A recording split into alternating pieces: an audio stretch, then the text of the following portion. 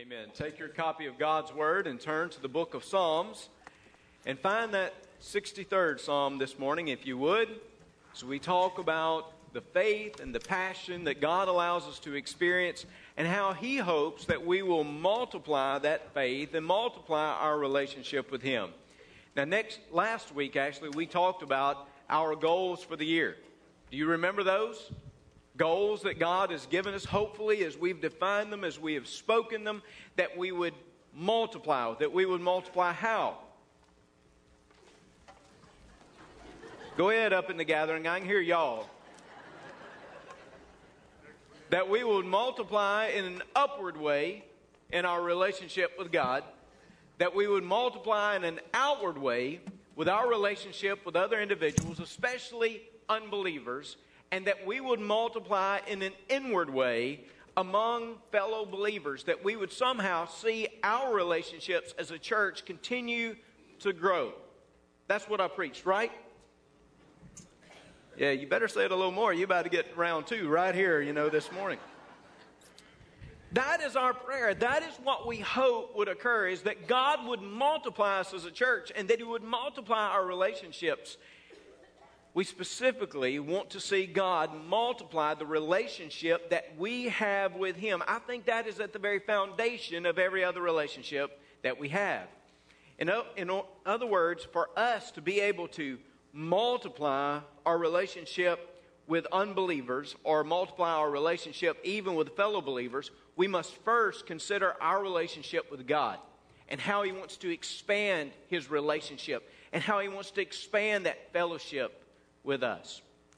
Well, if you survey the Psalms, you see this relationship underscored. You see it spoken about time and time again in a very personal, connecting way. Psalm 63, perhaps, gives us the most intimate moment to consider the relationship that we have with God. Certainly other Psalms will speak to it, but no other psalm surpasses 63 in its intensity and passion for that relationship that we can have with God. Listen to the words. Listen to the speaker as he pours out his heart before God. He says, "O God, you are my God. Early will I seek you. My soul thirsts for you. My flesh longs for you in a dry and thirsty land where there is no water. So I've looked for you in the sanctuary to see your power and your glory, because your loving kindness is better than life. My lips shall praise you. Thus I will bless you while I live. I will lift up my hands in your name. My soul shall be satisfied as with marrow and fatness, and my mouth shall praise you with joyful lips. When I remember you on my bed, I meditate on you in the night watches, because you have been my help. Therefore, in the shadow of your wings, I will rejoice. My soul follows close behind you.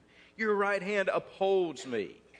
Those who seek my life to destroy it shall go into the lower parts of the earth. They shall fall by the sword. They shall be a portion for jackals. But the king shall rejoice in God. Everyone who swears by him shall glory. But the mouth of those who speak lies shall be stopped." What a close, intimate view of God this psalmist had. As he cries out, you can hear the intensity. You can hear the personal connection. You can hear the emotion. May I suggest to you that you can hear the passion of this individual as he speaks to God. All of us are passionate about something. All of us are passionate about something or someone in our lives. Now, I know you can't always tell that on Sunday morning, okay? Sunday morning, sometimes it looks like we are impassionate people as we kind of just sit and listen and, absorb a little bit of what's going on. But in reality, all of us are passionate about something. We may be passionate about sports, for example. Any of you feel like you can get passionate about a ball game? Anybody? Yeah, I was hoping I would see some truthful people, because I've seen some of you at the ball game, by the way. And I know you can. Yes, some very passionate moments during sporting events. It can even happen at home. My family, they hate to watch a ball game with me. Well, all of them except Rhett. Rhett kind of shares my passion for sports in a way. And you can hear us from about 3 other rooms. You know what I'm saying? When we're watching them together. Last week, as we were watching, I think it was one of the college bowls that we were watching, and Rhett began to scream and jump up and down. His mother came in and began to settle him just a little bit. You know what I'm saying? And I said, it's just a ball game. He's got to be able to scream. He's got to be able to shout. He's got to be able, it's a ball game. I'm going to do this, so don't come back. This is the way it is. All of us can get passionate about something. Sports, hunting, fishing, academics, school. Some of us can get passionate about those things.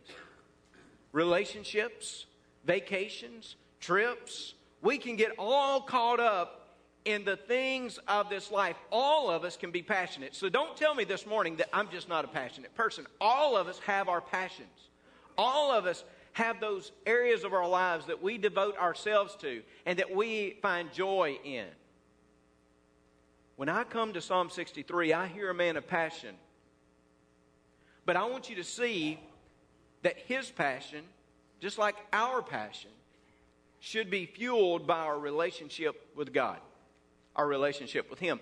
Our passion should be fueled by our relationship with Him. In other words, my passion, my excitement, my energy, my priority, everything about me somehow should be motivated. It should be fueled by the relationship I have with Him. It's not just pure emotion. It's not just going out and just enjoying the pleasures of what this life gives. It's not just about that. It is somehow based and founded in my relationship with God, the passion that I should have and the passion that this individual has. Well, if you notice here at the very beginning of Psalm 63, there is this heading of the psalm. Tradition tells us that this is a psalm of King David when he was in the wilderness of Judah, as it says. So here is David, and we have nothing to dispute that David is the author of this psalm. Think of David for a moment. You want to talk about a man of passion. You want to talk about a man of emotion and excitement and relationships. David is your guy. When God seeks him, after there's been the rejection of King Saul, the nation's hero, the nation's king, the nation's military leader, King Saul, the one that is head and shoulders above everybody else in physical stature. When God has rejected him, God comes and He finds a little shepherd boy in Bethlehem. And He anoints him as king. What really is the qualifier of David being the next king? His heart, his passion. Remember, God was looking for a man after His own heart. David, at this point in his life as a little shepherd boy, had not had accomplishments necessarily. He didn't have those achievements he could put on his resume and say, look how kingly I am, look how kingly I look how kingly I conduct myself. David had not had those moments. The sole qualifier of David to be king was his love, his passion for God. The name David itself means like beloved.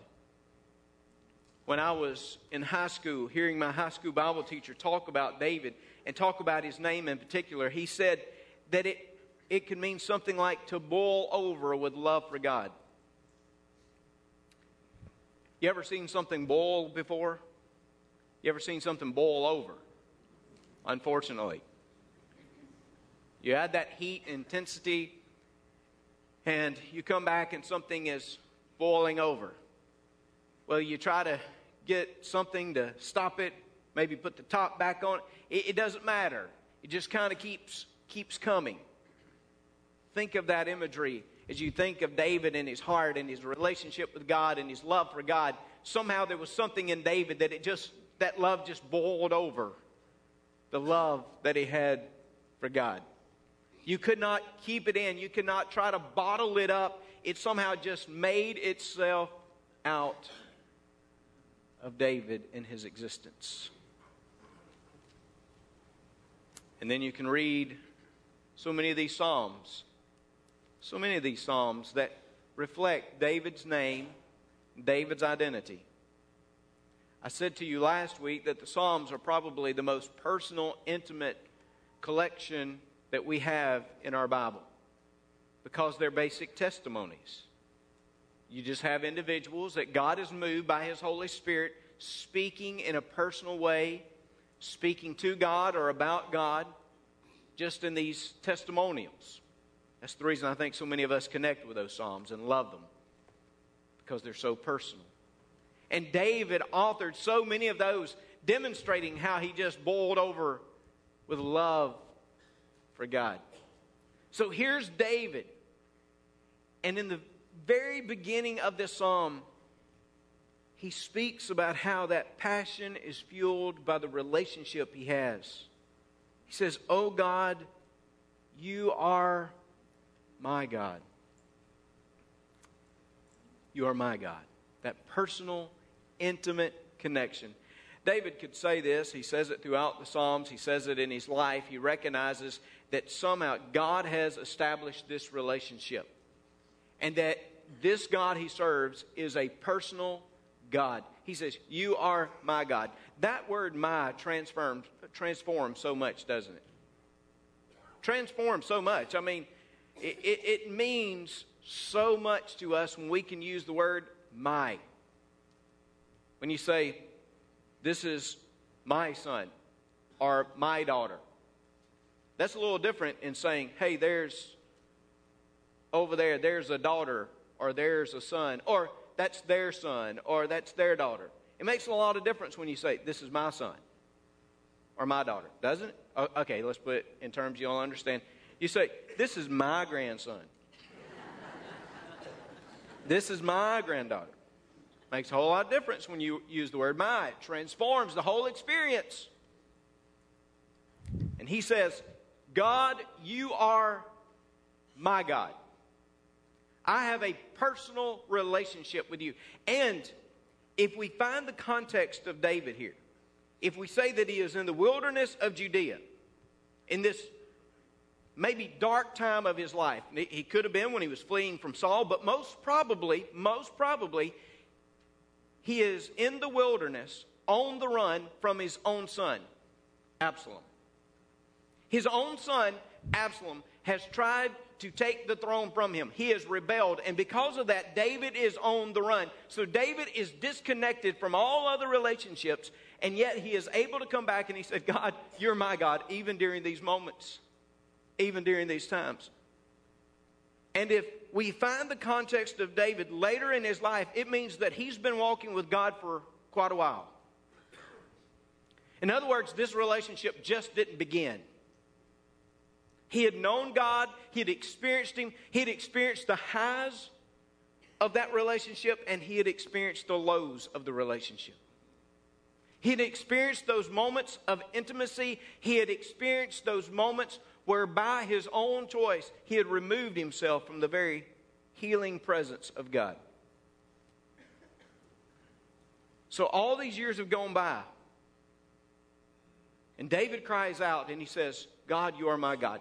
The passion that he has is fueled by the relationship that he has with God and the relationship that he has had all of these years. You know what I have found is that so many of us can try to manufacture passion in our lives, at least a passion for God. We can try to manufacture it. We can try to give ourselves these motivational speeches, these good pep talks. But all of those things fail if we have not recognized the deep, intimate relationship that we have with God. If it doesn't grow out of our natural relationship, then it's never going to succeed in our lives. In other words, the only way we can be passionate is to have that constant, continuous relationship with God. It's what motivates it and speaks to us and drives us in our lives. Well, notice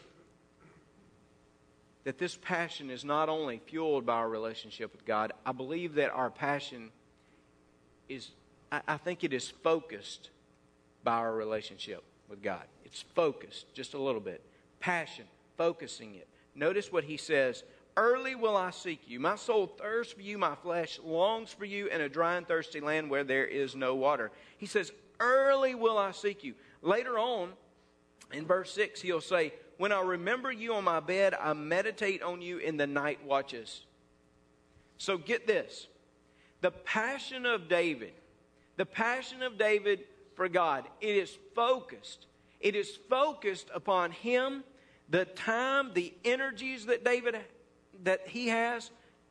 They are all focused on that relationship with God. So when I get up in the morning, what am I thinking about?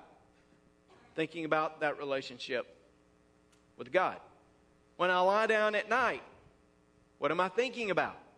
I'm thinking about my relationship with God.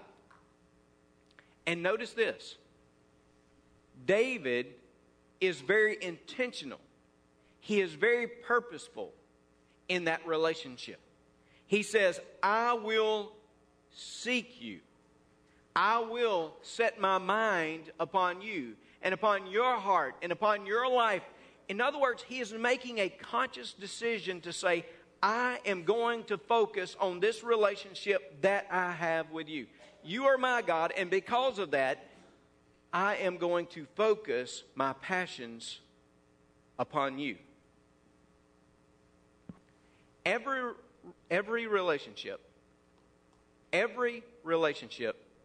needs intentionality. Would you agree with me on that?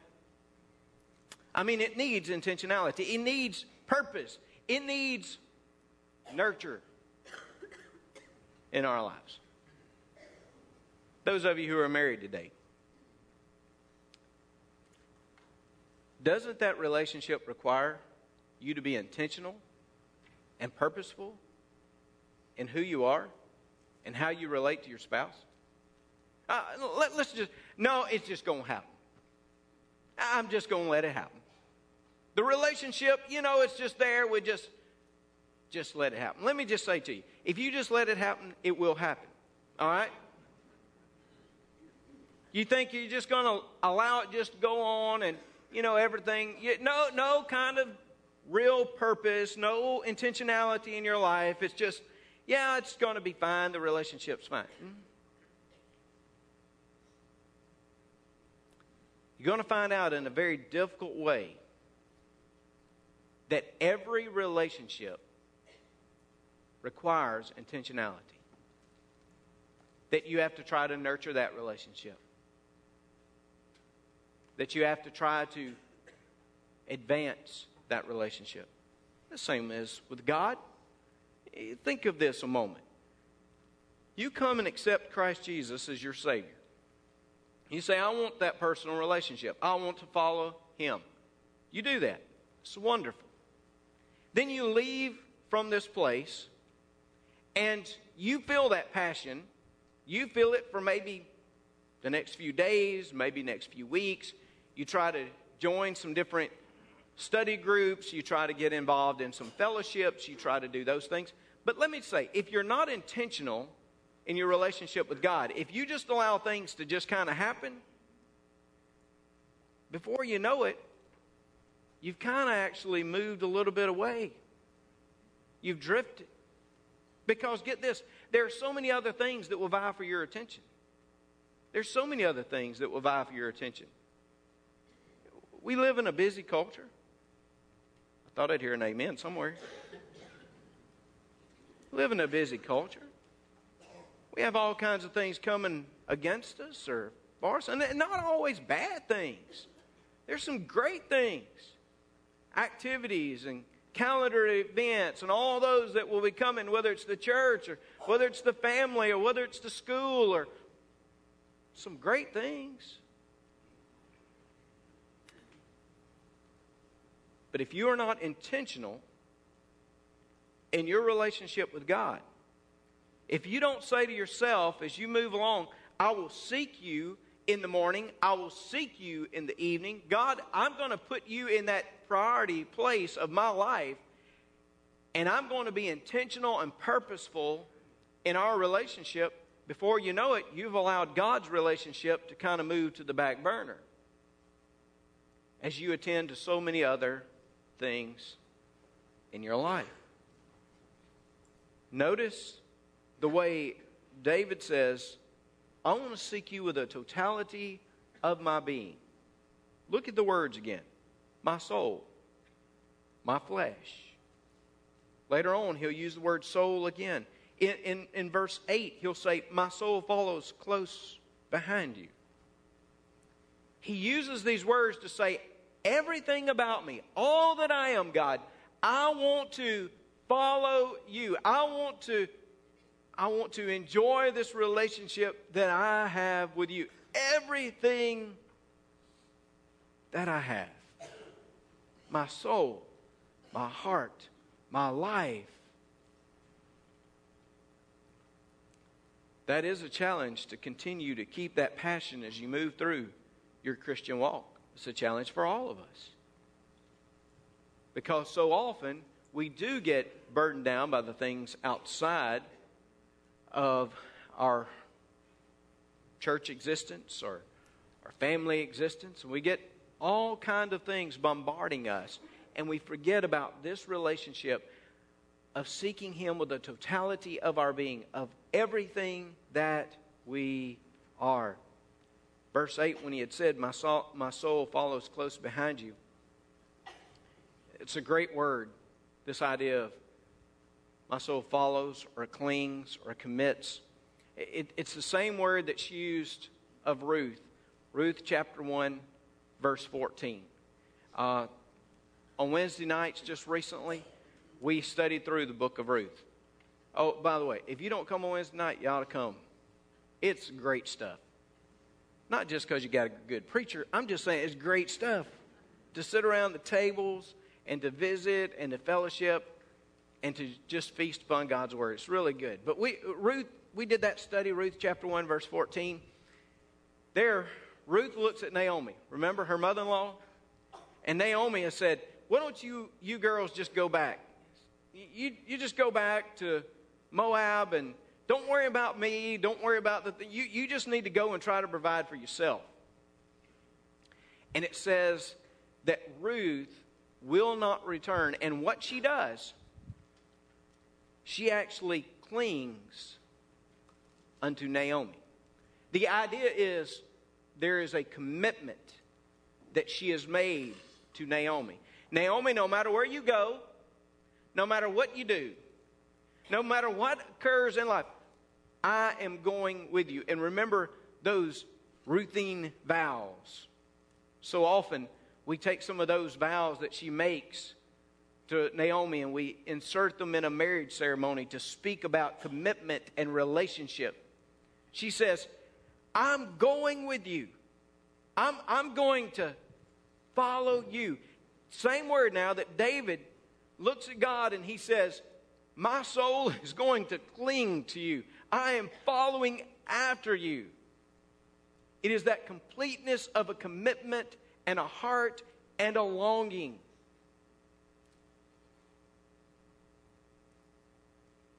I again say it is a challenge for those of us, especially who've been Christians for some time. For some time. I'd be one of the first ones to admit it. I think to myself now that I've been saved in these years longer than those years that I wasn't saved. Some of you in a very similar situation. I was saved at the age of 12. I remember the burning conviction of God upon my life that Sunday night as God spoke to me and helped me to see that I had fallen short of the glory of God and that I needed to be saved. And I needed a relationship with Him. I remember it. I remember going home and not being able to sleep that night and the subsequent nights. I remember going to my mom and saying, Mom, I've got to talk to Brother Bobby. Mom, I need to be saved. I remember talking to her about that. I remember sitting in Brother Bob's office, and I remember praying to ask God to come in my heart and save me. And there was a transformation. I remember being baptized. I remember being on fire for God. Let me tell you, all of a sudden, God would give me opportunities. It would be in maybe Bible school, okay? Vacation Bible school. They would let a 13-year-old lead the music for Bible school. And there was a passion. There was a heart. I remember when I launched out into leading music and youth at Blue Springs Baptist Church, and here I was just a teenager. I remember these moments where God was speaking in such powerful ways in my life, and I could sense that desire and that passion to seek Him and to follow Him with everything that I had.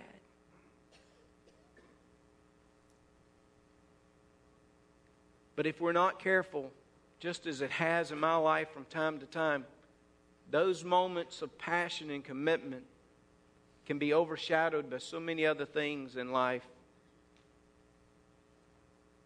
But this is awesome. This is awesome. To know that our God so loves us and that our God is so intentional from His side, so intentional for the relationship that He has with you and me, that He pursues us even when we've allowed the passion to slip, to fade. He still pursues us. And He can renew that passion, and He can renew that commitment, and He can renew that energy. And thanks be to God for those moments. Thanks be to God when He does those kinds of things to bring us back into that hot, passionate relationship that He so wants to experience with us. Here's David after years of his life, after failures, after all the issues, after seeing his son himself rebel against him, and he's able to come back and say, God, you know what? I'm going to allow my passion to be focused right now by the relationship that I have with you. And still in these moments, I pray that everything that I have will seek you. My flesh will desire you. My soul. Notice he says, where there's no water, yet there is this thirst that I have. Remember, he's out in the Judean wilderness, looking around. Ever been in that part of the world, you'll see it's rather desolate. You can think about thirst very quickly. And he says, it's kind of like being out here and just thirsting for water. He says, that's the way my heart is for you, and my life is for you. You ever been thirsty before? Certainly you have. Been thirsty? And you just wanted something, you just had this hunger, this desire. He says, that's the way it is in our hearts and lives for you. A few years ago, Brother BK, you may have heard preachers talk about this experience. I think it was a preacher from many, many years ago decided that he would baptize this individual. And when he baptized him, he decided he would hold him down a little bit extra. Now, I don't do that, so don't get very fearful, all right? There have been moments where I thought I should hold some people down a little extra, but I didn't do that. The preacher brought this guy down, and he was holding him. The guy that was being baptized, he began thinking, is he going to bring me up? He's supposed to bring me up. You know, what's he doing? So this went on for just a few more seconds, and the guy that was being baptized realized, I don't think he's going to bring me up. It's time for me to get up. This guy's gone mad. And he fought himself up out of the water. And he got up, and of course he looked at the preacher and he said, "What are you doing? I couldn't breathe. What are you doing?" And the preacher said to him, you know, we preachers always have lessons, right? And sermons. He said, "You know the way that when you were underwater that all you could think about was air, and breathing, needing to experience that. And the way you just, that was your one thought, that's what you needed." He said, "For your Christian life, understand, for your Christian life, that is the desire that God wants you to have for Him. That the only thing you can certainly think about is enjoying Him and seeking Him. That it's like the breath of your life. It's part of your existence. It's part of who you are. And there's nothing that can separate you. Because if it separates you, you have no more life." I think that's what David is trying to describe here. David's trying to say, God, you're it. You're it. You're what I need. You're what I seek in life. Because, get this, our passion is fulfilled by our relationship with Him. Our passion is fulfilled. It's satisfied. Okay, so I love these verses when you read through. Notice what he says. David has said, "Hey, I've looked for you in the sanctuary to see your power and glory." In other words, during those corporate moments of worship, I have seen how you have spoken and how you have worked, and I've looked for those because, God, your loving kindness, the way you relate to me, it's better than anything else that I've ever experienced. It's better than life itself. And because of that, I will praise you. Verse 5, one of my favorite verses in all of the Bible. He says, "My soul shall be satisfied as with marrow and fatness." See, Leslie, they eat fat in the Bible. See what it says right there? And those are good things. That's what it says. Love that. He says that you will be satisfied with marrow and fatness. I kid oftentimes. One of the favorite parts of a steak or piece of meat that I have is the fat. Okay? I hate to admit that to you, but I just love it. Sometimes the kids will just give me theirs. Okay? It's just like, "Hey, Dad, you want this? Go ahead. Indulge yourself. You know, it's nasty, but go ahead and you eat it, whatever you want to." And I tell them, if you look at Leviticus chapter 3, verses 14 through 16, that was the best stuff. The fat was. That's the reason God got it. Read it. Leviticus chapter 3, verses 14 through 16. And now God's made all things right? And we can eat all things. And one day, I tell Leslie, Isaiah chapter 25, verse 6. I know my verse is on fat, by the way. Isaiah 25, verse 6. It says that one of these days, when we're all together in heaven, that we're going to eat of the fat of the steaks. It's going to be awesome. I tell Leslie, I said, "Hey, we're going to eat it in heaven one day. Why can't we eat it now?" She said, "Because you're going to have a glorified body one day that can take care of that fat, not the body you got now. You can't handle it now." But notice he says, "My soul will be satisfied, fulfilled with that relationship. It will be fulfilled in you." That's what he says. That you will enjoy me. Later on, he says, "Even in the shadow of your wings, I will rejoice." The shadow of the wings, again, that same terminology of God, just like this mother bird coming over and providing protection and provision and blessing. He says, it is there that I'm going to enjoy you, even through these difficult moments. Even though my son has set himself against me, even though my kingship is in question, I will find my fulfillment and satisfaction and joy in you. My friends, we as believers, we must be reminded that we find our joy and we find our fulfillment and we find our satisfaction only in God.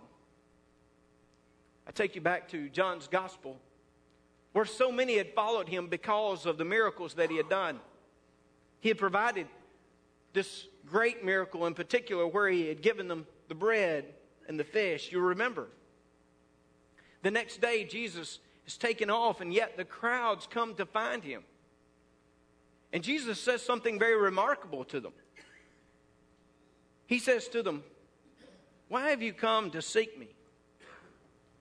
And then he basically answers his own question. He says, "You have come not because of who I am, not because of your recognition of my kingship. You come so that you can be fed, so that you can eat my bread."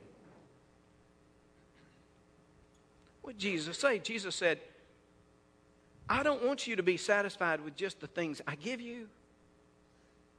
I don't want you to follow me just so that I can give you things and bless you." No, don't get me wrong. God is the ultimate Father who blesses us. But Jesus said, "I don't want you to come to me for that reason. I want you to come to me so that you can enjoy the relation. I want you to come to me because you can enjoy me. I am the bread of life. I am the bread of heaven. Feast on me." I think too often we forget about this aspect. And too often we settle for less than satisfaction and fulfillment in God. Too often we see it as a drudgery of service. Too often we see our lives of abandonment and lives where we forsake all things that are good, and thus there is no joy in our life. That is not what God intended. C.S. Lewis. You got to close a sermon with C.S. Lewis. You know it's going to be a great sermon, right? C.S. Lewis wrote in 1968 as he was introducing a message. And this is what he said about the way we look at our joy and fulfillment. He said, "If you asked 20 good men today what they thought the highest of the virtues, 19 of them would reply, unselfishness. But if you ask almost any of the great Christians of old, he would have replied, love." You see what has happened? A negative term has been substituted for a positive.